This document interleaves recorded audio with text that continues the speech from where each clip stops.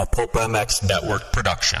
Welcome to the Fly Racing Steve Mathis Show on RacerX.com.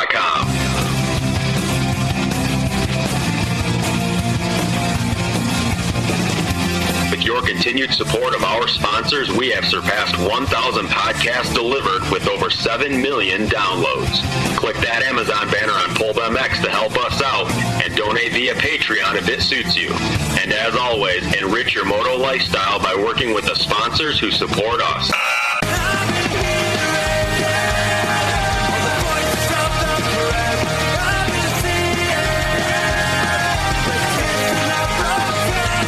Original Moto Podcast, featuring legends of the past, stars of today, season previews and race reviews, introspection, opinion, facts, and laughs. Here's your host, Steve Mathis.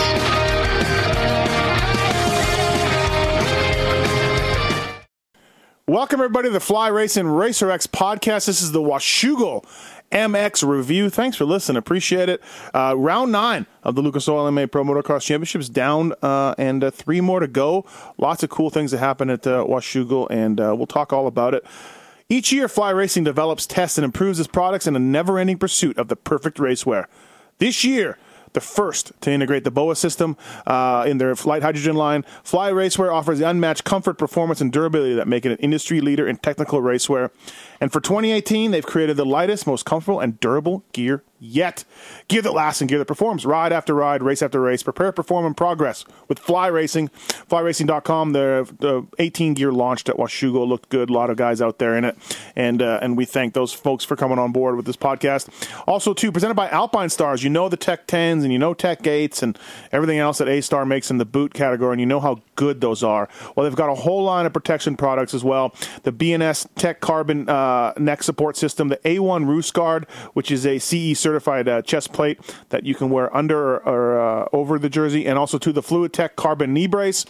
The great quality of A-Stars is now in a line of protection products. So if you're an A-Star fan, and who isn't, please check out their protection line. And yeah, you know A-Stars. And FlyRacing.com again. Thanks to those guys.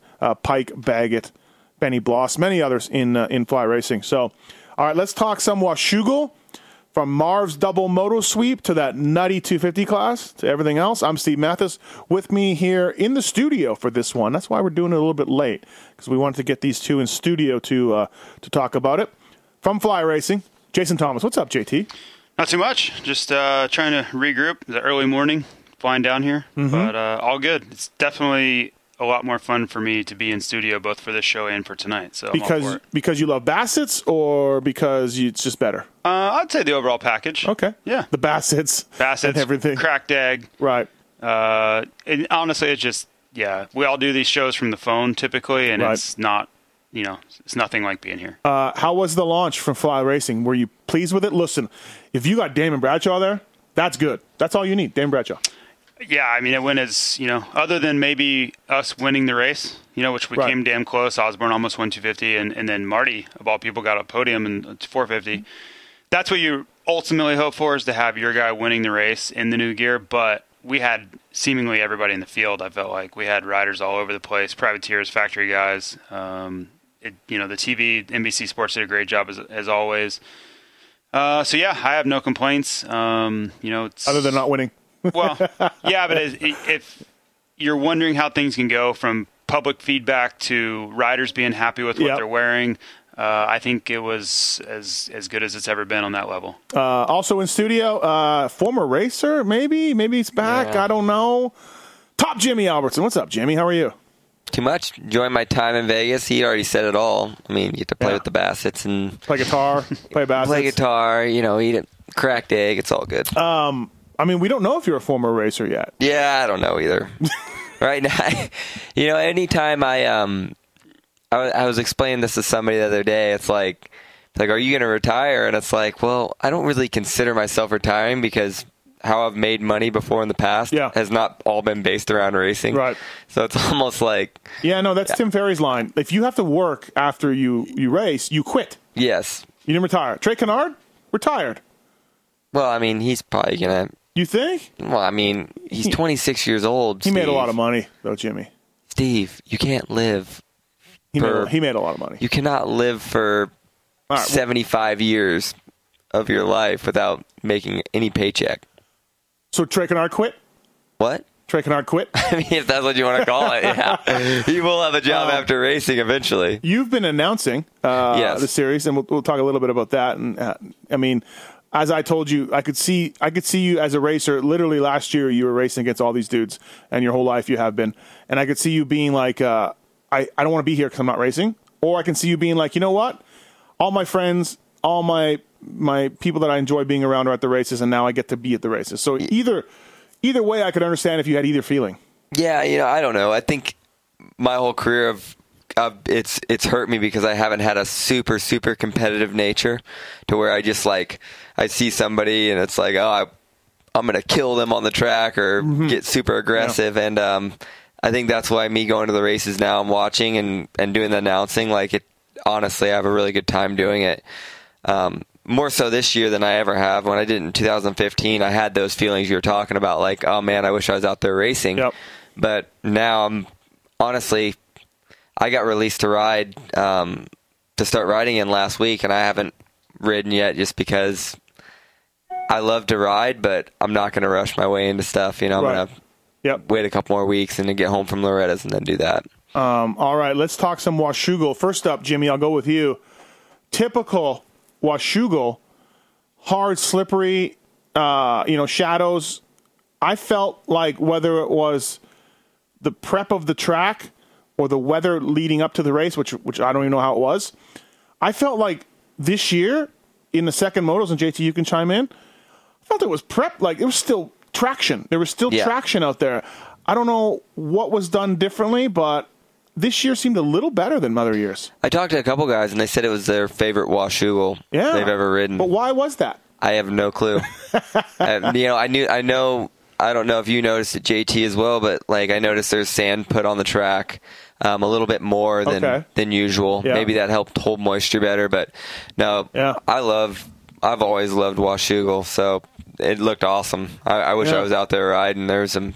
I saw traction out there, JT, second moto. Yeah, it was all right. I thought it was a little muddy in the morning. The ruts got super deep, and then they kind of hardened up. But, Washougal, no matter what, you're going to get hard pack at the end of the day. And, they didn't have any dust problems. It wasn't as icy as it can be there.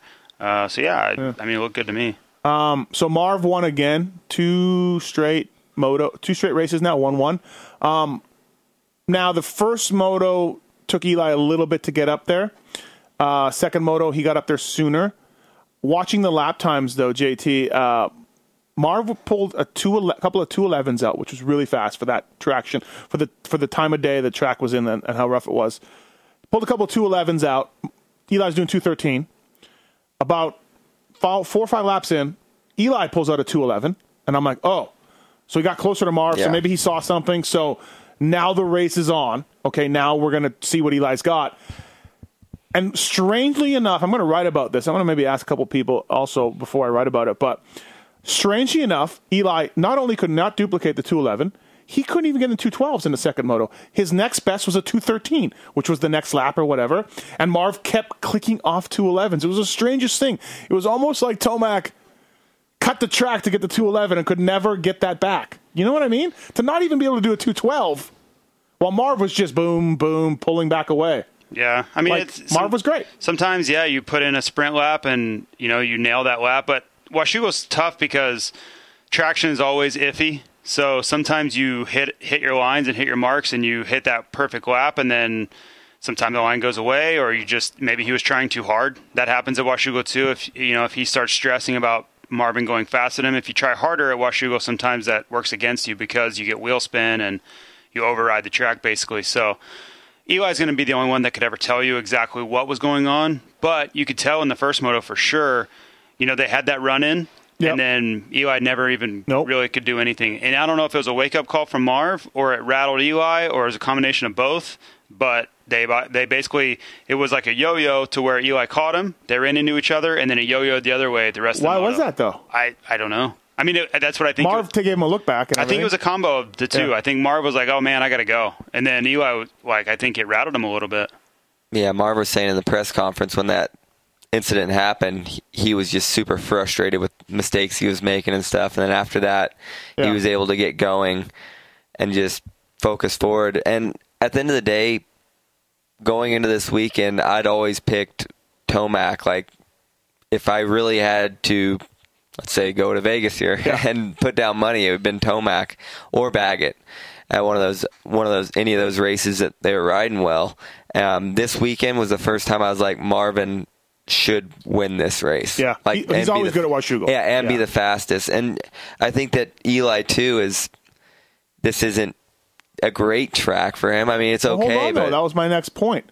So last year, Kenny Roczen's destroying everybody, right? Mm-hmm. Eli shows up. Does he go 1-1 or 2-1? He caught him. I think Eli caught him in the first moto and finished second. Second moto, Eli caught him past him. Yes, it was. And so that was an amazing race for Tomac.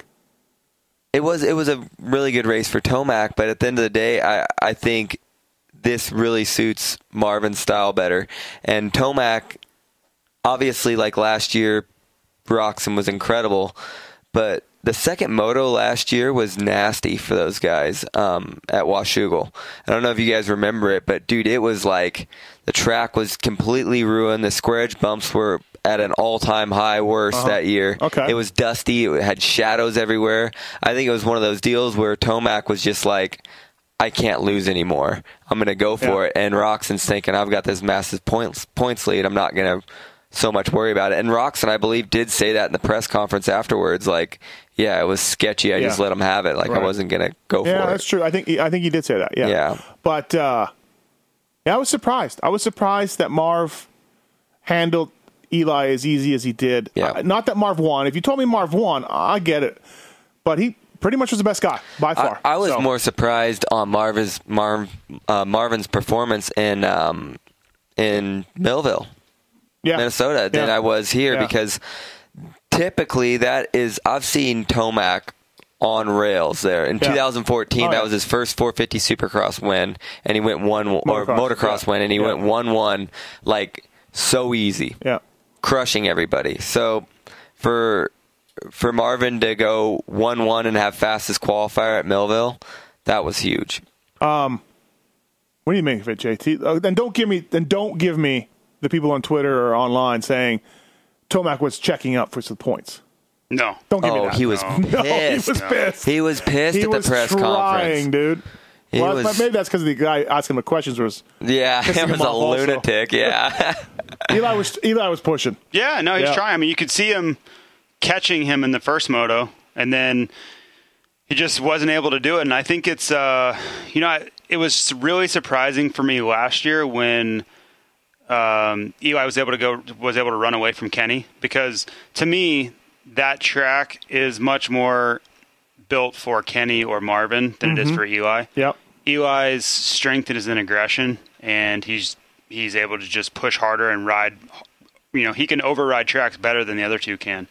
So for him to be able to do that last year was very surprising. This year would be more of how I would think it would go. That track is super technical. That's why Wyndham always did well there. It's always the guys that could find that little bit of extra traction and hit their marks perfectly. Like the lines at Washougal are very, very precise. That doesn't really strike me as Eli's style. So I wasn't. It's hard for me to really clarify, because last year I was very surprised, and this year I was very surprised. But I was only surprised this year because of last year, right? Right. So if you take last year out of the equation, I'm like, that kind of makes sense. Like, it's more of a Marvin track. Yeah.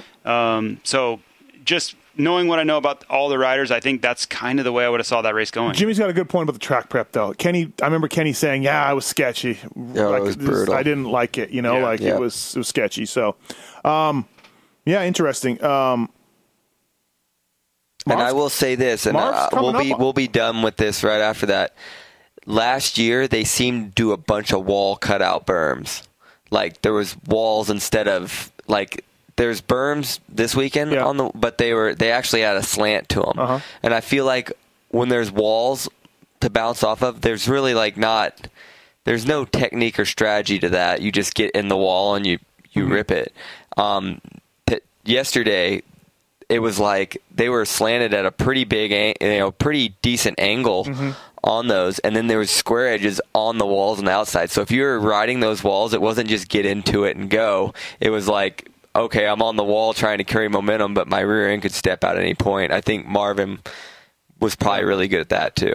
I'm really surprised, JT, about Marv ripping off 4 straight moto wins here. Like, after the knee, kind of things were going. He's riding better now than when he had the red plate. I mean, he got the red plate at Glen Helen with a win, but it was kind of like, Tomac had a brake problem, and Anderson whooped him in the second moto, and Blake was maybe all over him in one moto. Like, so he was riding well, don't get me wrong, but he was not as good as this, and this is post-knee injury. Yeah, see, this weekend didn't surprise me as much as Millville did. Yeah. I was shocked that he did what he did at Millville. Jimmy was saying, yeah. Millville is a track that you can really push the envelope, and there's so much traction. I mean, you can really get after it, which kind of is what Eli does well. His starts killed him, obviously, but I just didn't see that just blazing fast Eli we've seen at times at Millville, even though he cut down the lead. I know he was riding well and all that. But I would say Millville was more surprising than Washougal. But to your point, 4 in a row is, pretty impressive. But as we sit here, he's, 50 points out of the lead or something like that, almost. Maybe more, actually. Yeah. 54. So, Does he catch Baggett? I think so. Second. I think so. Yeah. Yeah. It's 22 points right now. 6 motos left. Yeah, and I know Blake's got to be incredibly frustrated because, I haven't been in many of the races, but I was there this weekend, and you can just see Blake, how bummed out he is. He's not able to ride as hard as he wants to, even though he's jumping these crazy jumps and stuff. He's not able to practice like he wants to. He's lost some of that edge that he had earlier in the season, and in the middle of the races, he's in pain. He's not having any fun out there. So I say yes, but 22 points is, still a lot of points. Yeah. So, but if Marv is going to continue this tear he's on, it's not going to take long. Well, Jimmy, there's been a lot of people in the media asking for Marty Davalos to move up over the years. Oh, yeah. There have been.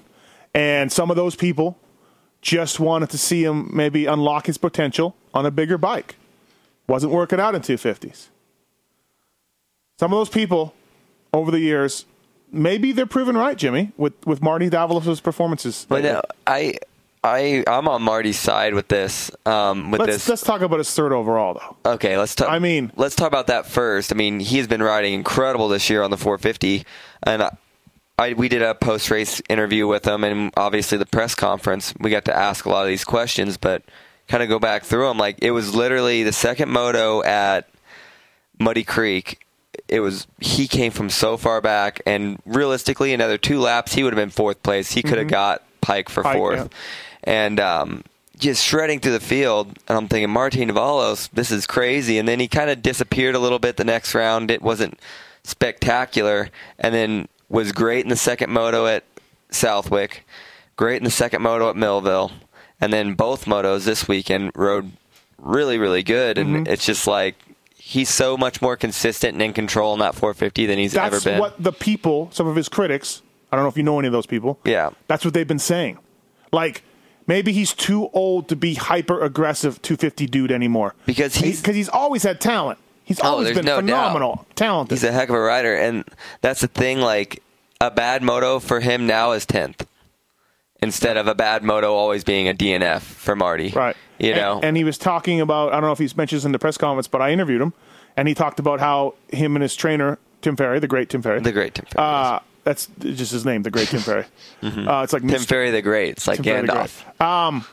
But they did a lot of shoulder work to get him stronger for the 450. He said he wasn't as strong as he needed to be. He felt like early in the season, and now they've been working on this, and now it's been going pretty well. So, I mean, look, he's out of the team at the end of the year. He's said that already. The team has told him that. He needs a ride. Would you hire him for 450 Supercross, Motocross? Yeah, I mean, I don't think if I'm like Factory Cowie or something like, there's just too many guys out there that are younger. I hate to say it. He is 30 years old. But at the end of the day, if I'm a 250 team that could possibly run a 450 outdoors, or even, it doesn't matter. I think he'd do just fine on a 250 outdoors as well. Like, I think he's just riding better. So he's just better. I don't think at 450, 250, it doesn't matter. I think he's riding really good because he was riding awesome in Supercross before all the drama happened with everything and all the family issue stuff happened, but he was riding phenomenal before then. So I don't know if I'd use the word phenomenal. He was in the chase. Well, for me, riding phenomenal is ripping off wins on a factory machine with his kind of talent. That's phenomenal. He was riding really good. Well. Phenomenally. He was good. He was good. Okay. So anyways, what I'm saying is Martin Davalos with good preparation going into Supercross season could win a 250 title. We've been saying that, and it hasn't happened. If he's consistent, if he has, and especially coming off a good outdoor season, like he's never had a great string going. There's always been some sort of hiccup. So now he's building. I think it'd be a shame to see Martin Davalos go to the 450 class in Supercross. He just got a third of Washougal. I know. It would be a shame. It'd be a shame to see him get more podiums. All right. You want my honest opinion? JT, as usual, these pods are diluting into a Marty conversation. It's our safe zone. It's our safe zone. It's what we know. No, it's what you know. Every week for 10 minutes, it's a Marty discussion on these. Okay, so Martin Davalos, I hate to say it, I'm going to be that guy. He will not win a 450 Supercross race next year. No, not a chance. No, he will not. He could 100% win. Jimmy, it's been 12 years. He can't. It can't, Jimmy. That's not 12 true. Years. Look at Zach Osborne. It's been 12. It hasn't been 12 years for Zach. Oh, it's been 10. No, Marty actually has double the amount of starts that Zach does in 250 Supercross. Well, I'm talking double. I'm just talking in general on a 250. I'm talking about number of races. He can't, Jimmy. It's been proven for 12 years. Marty can't do it. Now, he should have done it with Pro Circuit. His chain broke. He got hurt. He did, that championship was his. But that was only after 3 riders got hurt. I'm just saying, if he lines up at the first round of Anaheim, he is a threat to win the race. Okay, I'll give you that. Heat race for sure. Heat race for Tammy's sure. good in heat races. JT, what he got third at Washougal. Marty Davalos just podium for the national. I think Martin's riding better than he ever has. I mean, he's fast in practice. He's good in the motos. He doesn't get tired. That's what another thing I mentioned to him. How many late moto charges have we seen this year from Marty? Yeah, I mean, he's gotten... You mentioned one. Southwick was great. Southwick, the guy charged up. 7.4. I mean, he's riding well. He has now stayed healthy for an extended period of time. And if he continues to stay healthy and goes into Supercross healthy... Those people that wanted to move up are proven to be smart. No, they're not. At the end of the day, Martin Davalos, they're not smart. Martin Davalos, and this is what I was trying to get this point, and we'll be done with Martin soon. Let me just drop some knowledge on you first. Martin Davalos, he has just been going with teams that are going to pay him money to race a dirt bike. I understand, and that's Jimmy. It's job security. You're not going to, if you're a plumber, Jimmy, you're not going to go. You're preaching the choir. You're not going to. Yeah, we've had this out, and I know what I'm saying now is look at his results this year on the 450s, and I said, does this get him a 450 ride? You don't think so? No, because 450. JT, what do you think? Does this get him? A ride? What do you consider a ride? Yeah, you're talking like a factory team, right? Well, what's he got in 250s now, though? Because Geico's full, PC's full, Rockstar's not having him. TLD, I think they're full. I mean, he's going to get a ride somewhere. Rock River. Okay, but that's a 450 ride. Too, also. You could say that for the same thing. He could ride 250 there, too. I mean, he could ride... No, I know, but... He's going to get something. You don't... Absolutely. Yeah, he's going to get something. No, absolutely. But I'm saying, at this point, with 250 rides not looking good for Marty, factory 250, elite rides not looking good, with these results, what about, like, a Moto Concepts 450 ride? Yeah, that could be something that could be decent, but... Then, he's having this... I wish I just had a camera on JT's face. I mean, I'm not ruling it out. Why not? I mean, I'm just saying... It would be a terrible step down from where he's at right now. I don't want to go on record as that. I don't want to be... That'd be a drop, sound drop for me. That would be a terrible step down. No, it would not be. Then Mike Genova, just said it. Mike Genova mails me anthrax. No, it would not be a terrible step. It's a step down, though. I'll say that all day long. It's got to be. I'll fly a blimp around Anaheim Stadium. Factory equipment anymore. Exactly. Well, yeah, you're a Husky. That's KTM. That's the bike who's been winning everything. So let me get this straight here. I'm defending Marty now, and you guys are shitting on him. Let me get that straight. Wait. What happened? What happened to this? No, that's not what's going on at all. It is not going on. This thing is totally flipped. I've just been sitting here telling you, Martin Davalos, he is a Supercross championship contender, and you're like, no, bro. No. I am saying 12 years, nah. I am saying he is ready for the 450 class. I'm saying Look how good he's riding. I'm saying that it would be a shame to see him go to the 450 in Supercross because to win a championship is what you want as a racer. Jimmy, he can't win a championship. Can he make a 450 Supercross podium? I would. If this is pretty good. If he can make a 450 Supercross podium, he can win a 250 championship. Brock Tickle did this year, 450 Supercross podium. Okay, I'm just saying, would you rather have a 450 podium or win a Supercross title in the 250 class? JT. Jimmy, it's been 12 years. JT, can you answer that question? Jimmy, it's been 12 years. He's not doing it. I'm sorry, he's not doing it. What was the question again? The question is, would you rather... Okay, wait. We have to get off this. We have to get off this. Would you rather be Martin Davalos getting a third place in the 450 class or Martin Davalos getting a championship in a regional every time? I agree. I like $500,000. But Jimmy, it's not happening. It's been 12 years. It's not happening. The motocross gods are not letting Marty, whether it's through injury, a chain break, or a Snapchat controversy, they are not letting Marty win a 250 Supercross title. The gods have spoken for 12 years. It's not happening. Okay? So, therefore, look at his results in 450 motocross this year.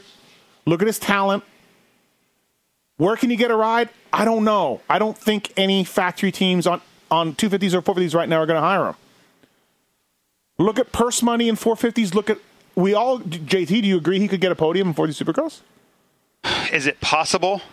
It's possible. I don't think it's likely. If you look at the guys that aren't racing, Reed and Millsaps and you mean outdoors right now? Webb and all these guys that, I'm not saying he couldn't have beat those guys, but the fact is they're not out there. But he's been getting forced with those guys out there. I know, but I'm saying, Supercross, those guys are out there too. No, Supercross, yeah. He tickles back. There's a lot of guys out, and I understand that it doesn't matter. You got to be in it to win it, and good for Marty. He's there. He's racing. He beat a lot of fast guys to get a podium. But I'm saying Supercross is going to have a lot more guys. It's never as thin of a field as it is right now. Never. Can I remember in Supercross it being as thin of a field right now? I'm standing up for Marty.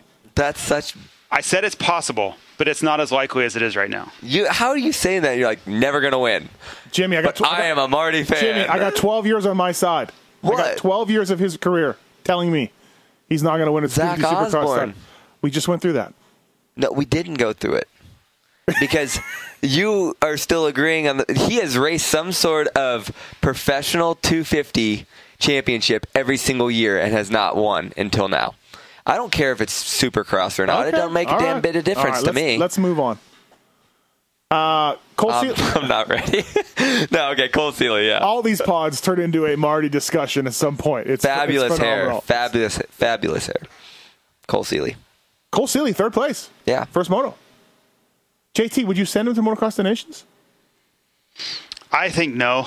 I don't think. I think Cole rode really well this weekend, but I think Cole has been inconsistent in his outdoor career. And that race is such a pressure cooker and really tough conditions. We'll probably see rain over some course of the weekend being in the UK. It's not a slight against Cole. I just don't think it's the perfect event for him. Because sneakily, with Webb missing races and Anderson missing races, Cole Seeley is fifth in the points. Yeah. He's been really good. Yeah. It's not a. I don't want it to be a slight against him, but I don't think that a Motocross of Nations event is his specialty either. I just don't think that's a perfect fit for him. I talked to Wilson after the race. He was kind of bummed, and then I made a comment to him. Sure, Dean, you're bummed, but can you imagine you went 5.6 on the day, and you're pissed. 2 months ago, a 5.6 at Hangtown or a 5.6 at Glen Helen? He'll take that all day long.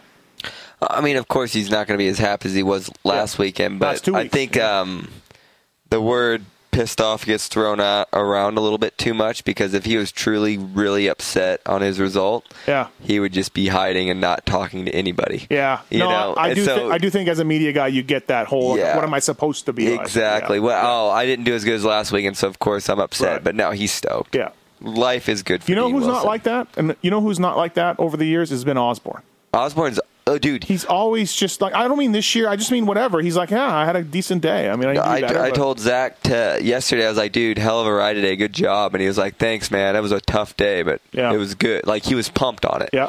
Pike JT goes 6'8", and first moto was pretty good. Second moto, he said he just couldn't get past anybody. He would move out of the main line, try to get past Norn or try to get past different dudes, and he would lose time. And you could see it. I was watching up on the hill, and you could see him actively trying to make moves, and he just every time he would try something, he would end up losing time instead of actually making a move. So he had to be frustrated. I could see it. Where's Christian Craig's starts go? They've been okay. Don't get me wrong. They're not terrible, but haven't been what we'd expect. He'd been pulling holies or top three. Yeah, you know what's funny about Christian, though, is like if he just gets like a third-place start, which is a great start, and not the whole shot, like the difference between if he pulls the whole shot, he seems to be able to like gap out the first 2 laps. But if he doesn't get the whole shot, it's not like he can make 3 quick moves to get himself into the lead and do it. Right. It's weird, but like he's got to get the lead. He's got to just be like dead silence out in front of him, and he can just crush it. Bogle had an allergic reaction, JT, on his social media. He said that. Yeah, he sounded like he didn't even know what it was. He said he was having a hard time breathing the last few laps. So I think the biggest thing is, especially with his contract situation, he wants to make sure that people don't think that he was tired or just couldn't hack it at the end of the moto. He was actually having some issues. And really, we haven't seen him have big fitness issues this year anyway. So, to go from 6th or 7th to 10th in the last couple laps is a bad look. And I think you just want to clear the air a bit. Dakota Alex, 12-12, 10th overall. Quietly, Dakota Alex. 10th overall. Nice. Putting in rides. Bonus points. Yeah, putting in good rides. 12-12 for 10th is you're living right. Yeah. Bigger surprise, Justin Heft, Tommy Week, or Dylan Merriam, Jimmy? Dylan Merriam. Yeah, where'd that come from? I don't even know. I didn't even know who he was until this weekend. Really? Yeah. No. So you're not a fantasy supercross player? No, no, I'm not. But he did a hell of a job last weekend. And Justin Heft, 11-14. He was up there further. I mean, he's been great too. But Tommy Week, I thought he would do better. Tommy lives there, right? Rides there, runs the track. So there is a little bit of that. I thought he would be like Frederick Norn fast for a little bit. Just for a little bit. Yeah. Fast Freddy had a heartbreak of the day. He was 9th in the first moto or 8th. Down. Broke a wheel. Oh, is that what it was? Yeah. Broken wheel? Yeah. 7th in the second moto for Fast Freddy. So that was good. Michelia had one good moto, one bad moto. What about the Bear? How do we feel about the Bear coming back? I thought it went pretty well. I was really, really impressed. 16-19. Yeah, I was really impressed with his ride on Thursday night. He was great. I mean, the best I've seen him ride, like technique-wise and speed and confidence, and I don't know. That's Bauer, by the way. Yeah, I know. Okay. Maybe since Supercross of 15 when he was battling Webb. So I don't know that 16-19 is an incredible day by any means, but I think it's a good start to getting him back because it was really more the riding that I saw on Thursday that was encouraging more than results on Saturday. Doesn't sound like Grant's coming back for the Nationals. He's out for the rest of them? Yeah, he's done. Okay. I wasn't sure if that was official. Is that official? I don't know. Okay. I don't think he's coming back, though. The 33 is just sitting there. So I was with the Cali guys, and I'm like, dude, you got to put the Bear on this thing. You got to put the Bear on it. And they're like, wow, they give him suspension clamps. They're already helping him. And I'm like, yeah, but he needs this bike. I'm like, when you guys are gone for the motos, I'm going to take shit off this bike and go give it to the Bear. Do it. Why not? I'm like, you guys will never notice, like all the tie and the brakes and everything. I'm like, they're like, what do you need? I'm like, give him the brakes. They're like, the bike's got brakes. Anyways, Sternstrom said, he goes, what do you think he's going to do? And I said, what do you need out of the Bear to give him this bike? The chicken or the egg? Yeah. So eventually I got out of Bruce that if he went 10-10, Bruce would think about it. He would think about it at 10-10. He would think about it at 10-10. And I'm like, I said to Bruce, I'm like, we got it. I said, you're going to be doing a lot of... You thought he was going to do 10-10? You're going to do a lot of thinking later today. Did you think 10-10 before PIR? 10-10 from his scouting report at PIR. He was great at PIR. See? I was going to say no, but before PIR, I mean, I would have said no points all weekend. But after I saw he won PIR, I'm like, ooh, we got a player here. I knew he would be somewhere in the top 20 because of the way the field is. There's so many guys out. But again, shitting on Marty. I would have said no to a 10-10. I would have said no way. Yeah, I was exaggerating a little bit, but I wanted to see what it would take to get on JG's bike. They need a guy. Bike's just sitting there. I think you've got to be inside the top 10, just like JG was, to get that bike. Yeah. But 10-10 is not inside the top 10. It would have been 12-12. 12-12 is 10. Yeah, all he had to do was go 12-12, and he would have friggin' done it. I tried. Henry Miller, another good ride. Henry Miller. How many people online are going to tell you to get him a factory ride now? Now he needs JG's bike. Yeah. Send Henry Miller to Destination. People need to calm down with that. People need to calm down. I like Henry Miller, as do you. Yeah, it's not against him. These people need to calm down. It's like, Jimmy, the worst thing you can do as a rider is get a factory bike, because then you immediately suck and underperform, right? But the privateer hero guy who's getting beat by the guys who suck and underperform, they're the heroes. Yeah. You see it every single year. Yep. All he needs is a factory bike. It's not at all what he needs. I think the biggest part about getting the factory ride that helps out the most is not having to worry about your practice bike, worry about flying to the races, worry about, financially you feel I don't have this big expense going to the race anymore. Yep. That is the biggest relief out of everything. And don't get me wrong, the bike helps out a lot, and not having to worry about anything that's going on with it is just as big of a help. But I don't know. I think the factory bike's usually good for the actual bike itself is usually only good for one or two spots. This is literally speaking from a guy that got a factory bike for a few races, JT. But having said that, at Washougal, he got 7th.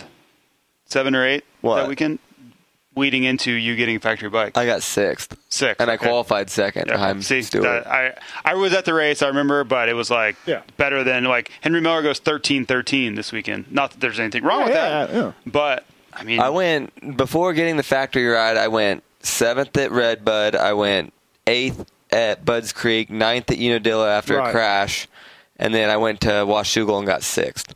Yeah. And I never once had a moto outside of the top 10. Yeah, no, I that's my point exactly. Yeah, that's what he's getting at. Yeah, it's as great as 13-13 but is. Then I showed up to Steel City, and I didn't ride for 3 weeks straight because my shoulder was so screwed up.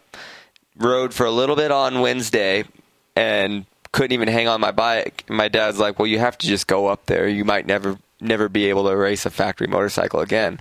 So like, "Oh, screw it. I'm just gonna go try." I never did more than one lap in a row in practice and on Saturday just to qualify in.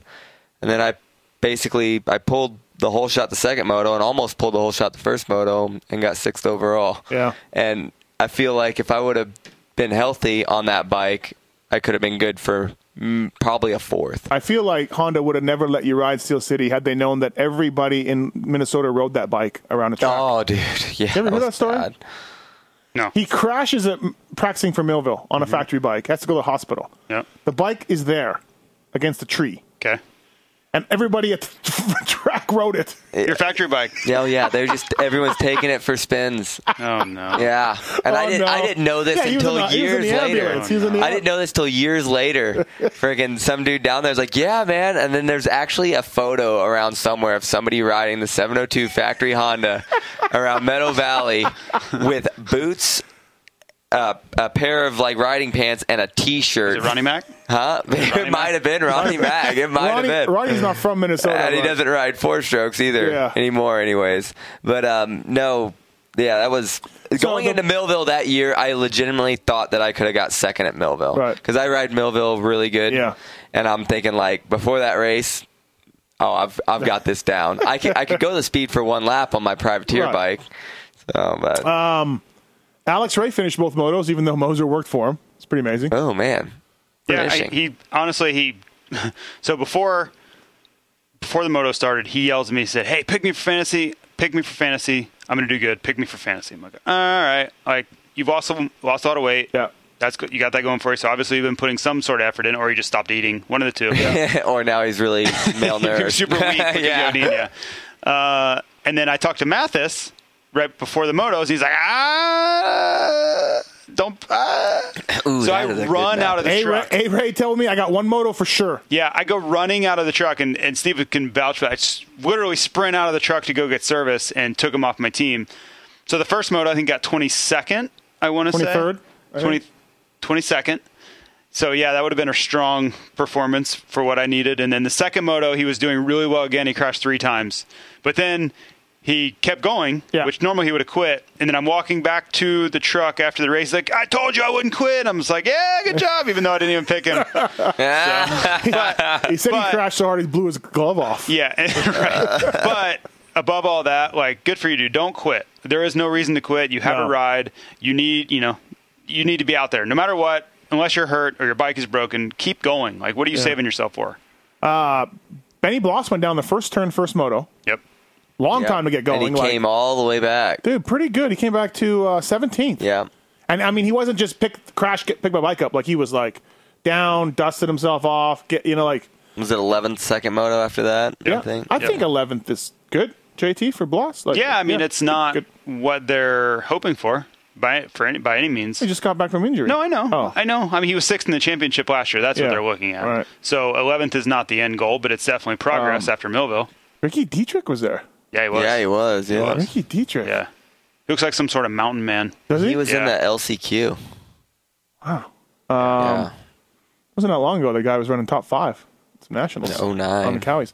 All right, anything else on 450s? Anything else? More Marty talk? Marty. We can get back into that if you want. I'm always down for that. Not really. Okay. This is the Fly Racing Racer X podcast presented by Alpine Star Protects. This is the Washougal wrap-up. We're talking Washougal. That's the 450 class. When we come back from this commercial, which features Michelin Starcross 5, and the folks at Racetech, use the code PulpMX17 at Racetech to save with those guys. When we come back from this commercial, we will delve into the 450s. So just stick around. We'll be right back.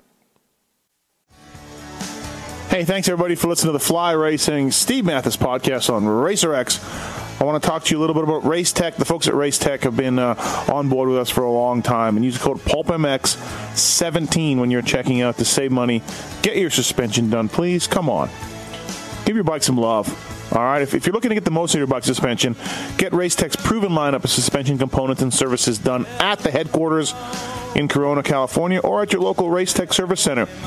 And check out the helpful guides on racetech.com and pick up a do-it-yourself gold valve kit. It's a revalve in a box. Thing's been around a long time. Also, too, Racetech doing engines now, valve jobs, porting, honing, decking, and more. Whether you're looking for a rebuild or a high-performance upgrade, Racetech's engine services department, experienced staff, and state-of-the-art equipment have you covered. I can vouch for that. I've seen it myself. Give Racetech a call and mention PulpMX for a special discount. Please, check them out. Thanks to the guys at Racetech.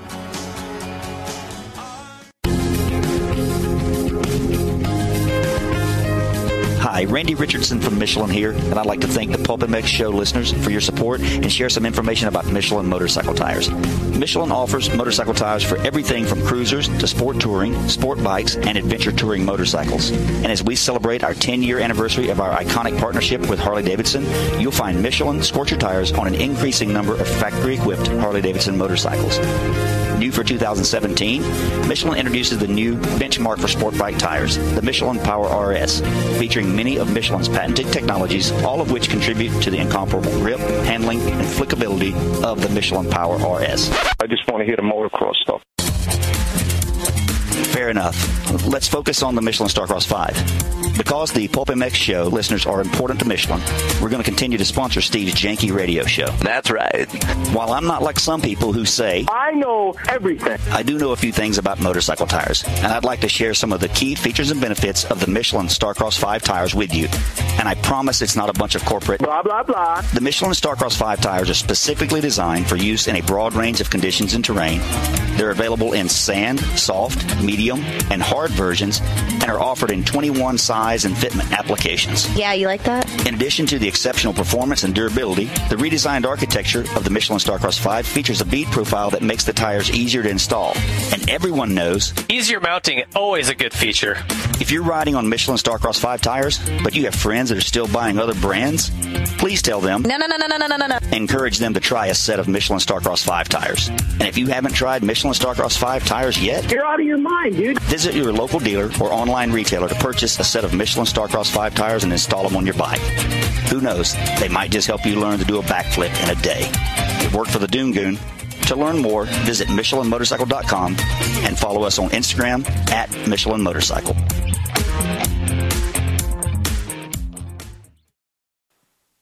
Now we're back. Fly Racing Racer X podcast presented by Alpine You Star said we were Protects. going to talk about 450s. Talking about 250s, yeah. Yeah. All right. We're talking 250s. Okay. I got Marty on the mind. So Well, yeah, we can talk about him in both. So 250s. What a nutty race. Adam Cincerillo loses his first ever overall with a half a lap to go when Ferrandis passes him. And not only does it take the overall, JT, he finishes 4th overall. What a kick to the nuts. It's pretty brutal. I saw and read that he didn't know. Yeah. He had no idea. Yeah. But that's pretty tough. I can understand losing the overall. That's there's only one guy that's winning the overall. Yeah. But to go from 1st to 4th with one pass, that is a kick in the nuts. That's a long flight from Portland to Florida. That's probably a $75,000 to $100,000. No, not that much. You don't think from everybody? Nah, Cowie, not in the 250 class. goggles, everything. Less. I think That's a $50,000. I would say somewhere between 35 and 50. I'd say 50. Yeah. $50,000 half a lap pass because you don't even get a podium bonus. You know what I mean? You got 4th. Nothing. You have 0 for 4th. Oh man! You get a sweet MX Sports and paycheck. Savacci wins again with a 7-1. Hey, good for him. Oh yeah, ones and sevens. You know what's crazy is that 17, 7-1. It is impossible to predict what Joey's going to do. Impossible right now. Can't do it. Forget it. Well, what was he until he crashed in that first moto? No, I don't care. You watch him at Muddy Creek, he's running like 10th, can't do anything, going backwards. You watch him at Redbud, same thing, can't do anything with anybody. He's running like 8, 9, 10, 11, 12, the whole moto, getting passed by the top guys. Then we go to Millville, wins, 1-2. Then go this weekend, first moto, he was okay. Yeah, he was 6th, and then he crashed back to like 11. But that's not winning. Yeah, then he goes out the second moto and wins again. Yeah. It's like, what are you getting? I don't know where you come up with this predictability on him. That's another thing that got overshadowed in the whole chaos of the second moto is like, dude, Plessinger dominated the first moto. Gone. It was like he was toying with everybody. Yep. He was so much better, and then the second moto having that going down and he was only 6th or 7th when he went down. Yeah. Like, he wasn't like coming like he was in the first moto. No, but he's riding well, but still, I mean, it just goes to show you what a start will do for you in that class. Like at this point, what a great second moto though. Oh, it was so awesome. Right? It was so awesome. You know, we were so used to seeing the guys. I mean, all moto, the top 5 were only separated by 6 seconds. Yeah. That's 5 guys. I mean, that is just all over each other. Even at the end, the top 5 were still separated by 6 seconds on the last lap. It's just Joey Savacci had that little bit of an edge and gap, and it wasn't the fight for the lead on the last lap. It was for second, but that was the overall.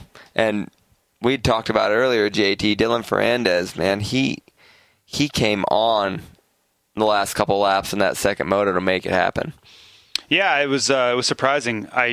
Those guys kind of moved up past him. Zacho got him. And, we were talking about this earlier, but I was really surprised by kind of the lack of urgency from Adam a little bit. And I know he's not trying to add points in the mid-moto or whatever, but, RJ and Savacci were kind of going at it, and I felt like he had a chance there to get in the mix with those guys. And when Zach was coming, he got Ferrandis, and he picked up Ferrandis' urgency level. And it felt like Adam just kind of got lost in that. He didn't push up to Joey and RJ to get in that mix.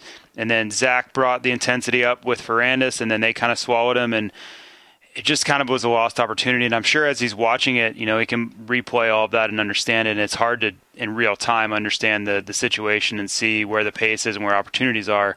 But, man, you want to look back over races in your career and be like, ones that got away, that one's going to stick with him for a while. Yeah. And Osborne came from outside the top 20, fell in the first moto, and then came from about 10th in the second moto. Yep. It took him a while to get going, second moto. He wasn't really making a lot of time. He said that he threw up after the first. He said the first moto took... Just pushed too much. Yeah, he said he pushed a lot. Yeah. But again, he loses 1 point to Savacci in the title, which doesn't even matter. No. And it could have been another disaster. The guy's just... We say it every week, Jimmy. You're not listening to the show, but JT and I and Weege... And he's a machine. He's just... Yeah, this is it, man. He's phenomenal. Yeah. He's going to clinch this.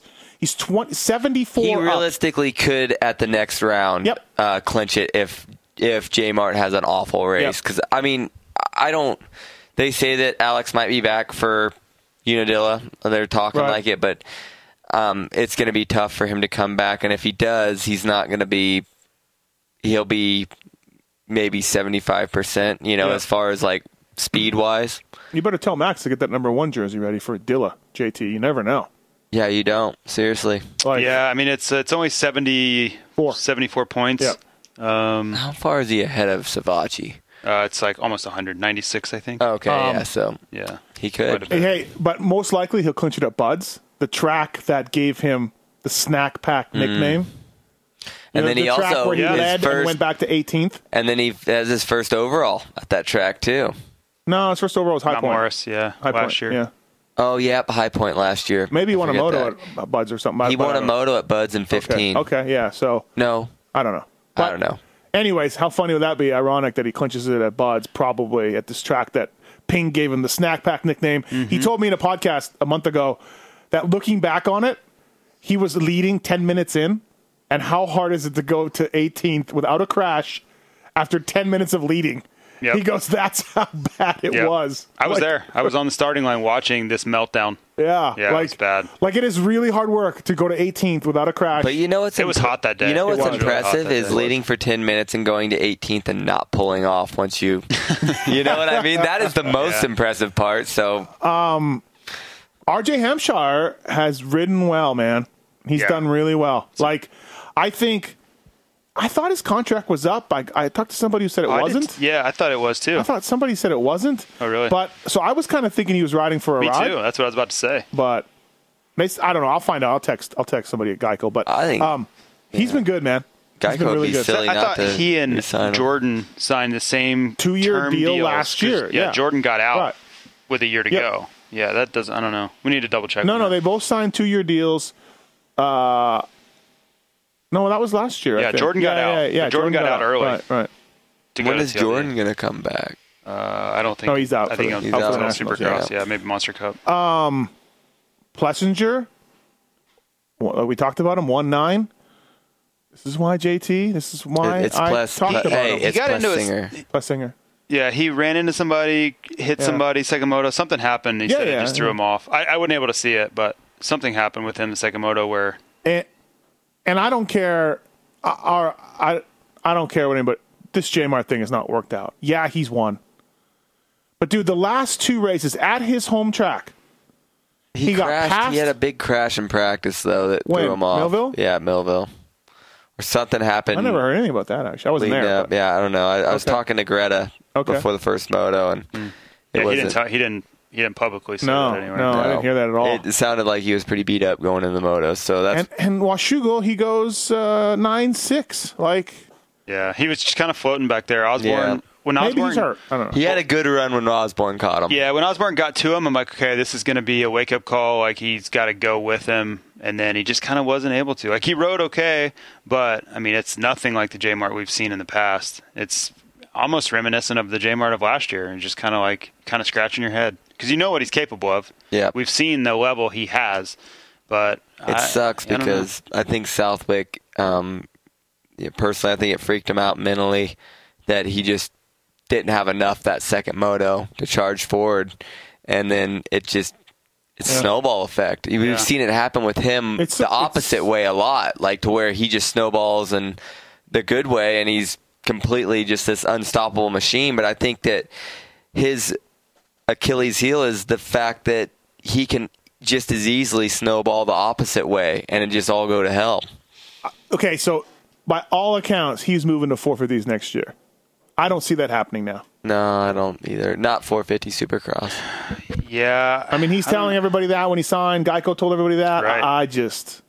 I don't know. They've got some decisions to make for sure. I mean, I think when they hired him to be the 250 Supercross and outdoor champ for sure. Yeah. I think that was their plan, or at least be massively close to it. Well, that was their big hope. Right. You know, I think they paid him big money for for their budget to go win, and it hasn't worked out. So they've got a new bike. I think that'll help a lot.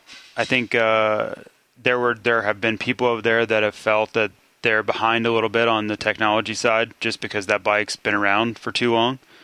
So maybe equipment will be, a big step forward. But we'll see. I mean, he's gotten great starts, but I do know there are people that have been on that team and left that team that said they were pretty far behind on the equipment side. They were last year. Their bikes were slow last year. This year they've been. The only thing I worry about is you're right. That new bike looks good, two cams and dual exhaust, and modern package with the 450s. But sometimes we've seen the first model year be a bit hard to figure out for guys. So. Right. Well, the thing about it, 250s are lighter, so you don't have to worry about chassis setup as much because it doesn't put the load on the frame. Right. So I think it'll be a lot easier for them to get the bike handling right. I don't know who Austin Root is. I was thinking he was a local, but he's from South Carolina. Yep.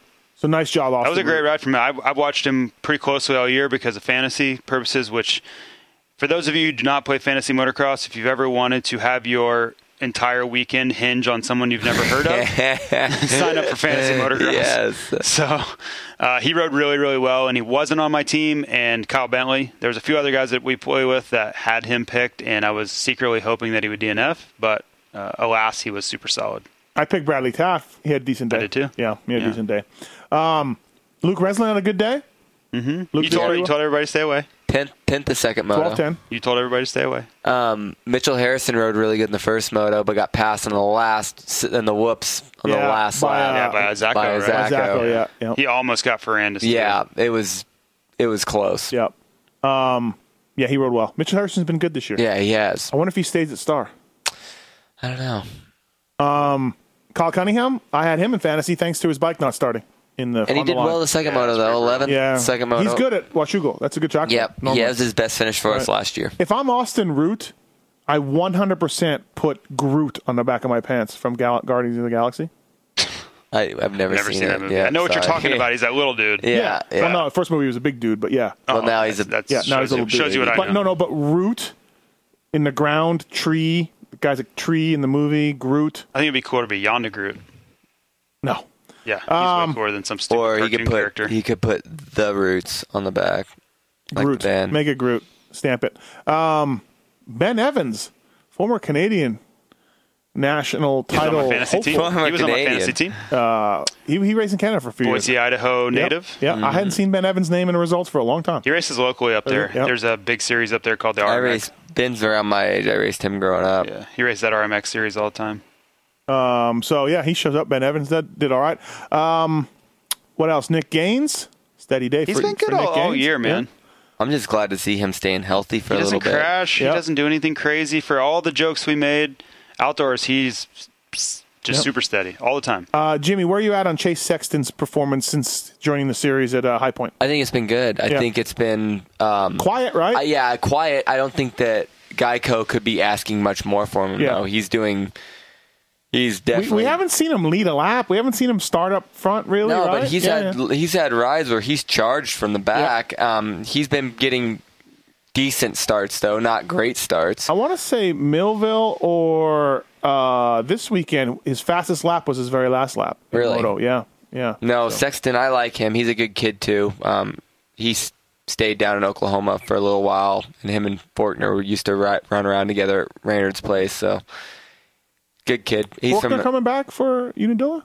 I'm not sure. I haven't really talked to him much. I know Georgia was talking with him the other day, and I think that they're going to be really cautious about, wrist or something with him? Or head? Concussion. Oh, concussion. Yeah. Oh, okay. So they're going to make sure that's all good. And Justin Hill battling a wrist. That's it. I got. Yeah, is that what that is? Wrist. Yeah, that was at Millville in practice. Yeah. So he qualified this weekend, but didn't race. Yeah. So anybody have anything on Mark Worth? Why are you DNF? Both no, but I almost picked him in dislocated fantasy. Shoulder. Ooh, okay. That's not good. Oh, that's not good. John Ames killed fantasy people everywhere. Bike problems. Bikes. Yeah. Bike blew up or something. Yeah, he was close to being on my team. All right. So weekend off, 3 races to go. Tomac and Osborne looking good to do this. We'll probably touch on this on the Pulp Show, but let's touch on Motocross Nations a little bit. So Anderson's not going. We found out. Eli said this weekend he's not going. You think we could get Roger to let us do a pulp contest? To have somebody go? Yeah. Like Alex Ray or the 7 Deuce Deuce? That would be awesome. Give away that the third would be a spot, a draw. Yeah. Have 7 Deuce Deuce, bowl. 7 Deuce Deuce and Alex Ray race. And then Raining Yellow is the third rider. Yeah. Yes.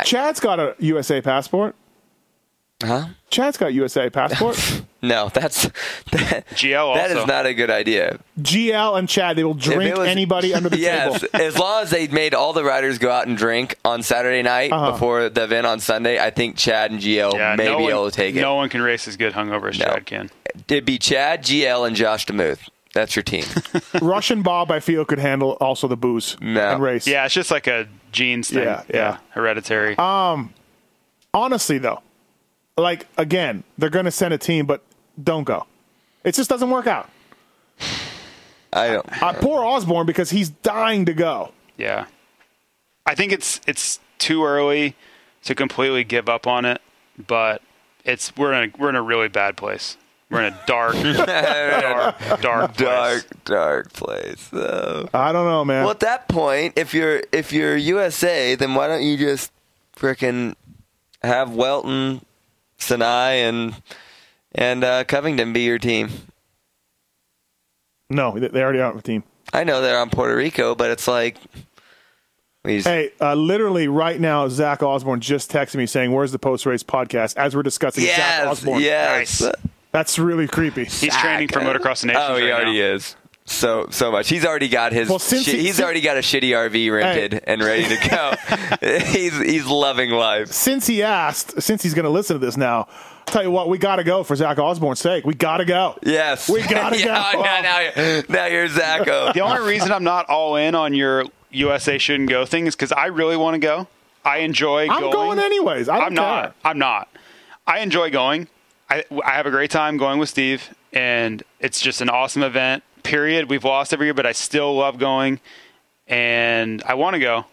So I'm hoping we go. I'm hoping we can piece something together. I'm guessing that even if they did not want to fund it, did not want to do it, Zach has made decent enough bonus money this year, he would just fund the whole team.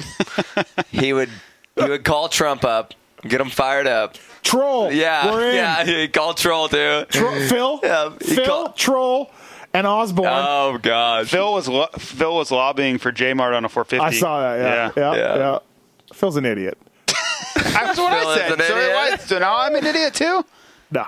I don't think you put J-Mart on a big bike. Not at all. I think that's crazy talk. Why? But at this point, what else is there? Okay, but are we ignoring Seeley? He's fifth in the points. I'm not ignoring him. I just don't think it's the perfect event for him. Fifth in the points. Yeah, absolutely. And he got third in the first moto. He rode really well the first moto. Like, crazy good. Yeah, I think he only finished like 22 seconds off of Tomac. Yeah. Which is great. Yeah, I hate saying that because I sound like such a dick by saying that Seeley isn't the best pick. And I just don't think that's a great event for him. I think I've seen that track a bunch. I've watched it, watched GPs, I've watched Motocross Nations. It's going to be tough. It's going to be ruddy. It's going to probably deal with inclement weather at some point. I just don't think it's the perfect track for him. Washougal, hard, slippery, technical. That's a good track for Cole. My whole thing with Cole is you won't know whether or not he's a good pick for the team until what happens at the last two rounds outdoor nationals. Oh, it's got to be picked by then, though. Yeah, exactly. If you pick the team after this weekend, I'd be like, yeah, let's run with Seeley because he's got good streaks in him, but you never know what might happen in these next three rounds, and then all of a sudden they're stuck on Seeley. But I don't know. Seeley's one of those guys every year going into Supercross. I never think of his name, and then we show up at Anaheim, and I'm like, well, Cole Seeley's amazing. Some of us picked him for multiple wins in 17 Supercross series. You did. Him and Marty, right? You did. No, I picked Seeley. Yeah, he picked Seeley to win. I said it was going to be. I thought I was higher on that bike than maybe I should have been. Yeah, because I've been hearing some really good things about that bike. The bike is awesome, but it still has the same characteristic as the other bike. Kick Kenny up and kick Kenny right out. I mean, stop it. It's notorious for unloading. Stop it. You know what bike's not notorious for unloading is mine because I don't ever unload that thing you anymore. never unload it out of the truck ever. It's hard to unload on the track when it hasn't been unloaded out of your truck. All right, everybody. This is the Fly Racing Racer X podcast presented by Alpine Star Protects. Washougal wrap up. Prepare, perform, and progress with Fly Racing. For 2018, they've created their lightest, most comfortable, and durable gear yet. Jimmy, you should have never left Fly because you saw that 18 stuff. It is absolutely banging. Here we go. Banging. What do you mean? I like all the Fly guys. and you know what? Before this year, I would have said... before I just saw the new stuff come out, Fly, in my mind, was some of the most disgusting-looking gear last year. Stop it. Ever. I swear. I'm being honest. And I looked at the new stuff this year, and it's some of my favorite stuff I've seen so far. I saw a rider that shall go nameless who used to wear Fly call Max over and be like, I got to talk to you about 18. And if I was Max, I would have told this guy to pound sand because he left Fly. Pound rocks and sand. And pound both. Pound sandy rocks. Instead, Max is like, yeah, we can talk. This unnamed rider, and I'm like, no, bro, you left Fly. Like, you can't come back. Was it David Villeman? You can't. No, it's not David Villeman. Just you can't come back because now you like the 18 stuff. No, beat it. Yeah, you're off the island. No, Max will probably still call him back though. No, it's good company. Did this rider's mechanic have a horse head on? yeah, no kidding, right? He may or may not have. Okay, yeah. His mechanic may or may not have had a Crown Royal bag in the top drawer of his toolbox. So, all right, everybody. Fly Racing, Jimmy Albertson, Jason Thomas, presented by Alpine Star Protects, the Washougal wrap-up. Thanks, everybody, for listening. And, please, flyracing.com.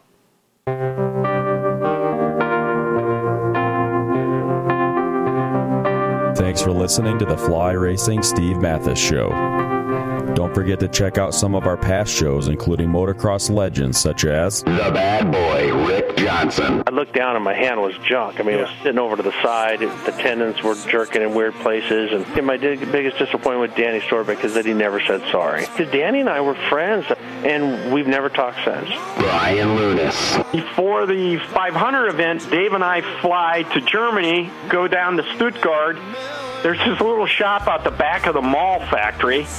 We get our cylinders, take them back, and, off we go. And, we ran Nicosil cylinders as a factory part for a handful of years before anybody ever saw it in production. Dave Arnold. And Magoo was all, how he did the big pancake thing, and he's got the thing, he's completely laying on the gas tank trying to miss his tree. I mean, he would have gone even harder, jumped farther if that tree hadn't have been, if it hadn't have been there. The Hurricane, Bob Hanna. I love the guy. I don't dislike. I think he's the greatest competitor this sport ever had. Absolutely 100% in my mind. I firmly believe that statement I said about these modern-day guys in Switzerland or Holland or Belgium on 45 minutes on the same bike. You're not beating Roger. Are you crazy? They're not doing it. If they think they're so much better nowadays than they were in those days, they're fools. They're different bikes, different times. The Beast from the East, Damon Bradshaw. It got to the point where I didn't want to leave home, and once I got to the race, I wasn't into it. If I wasn't going to give 100%, I'm not going to take their money.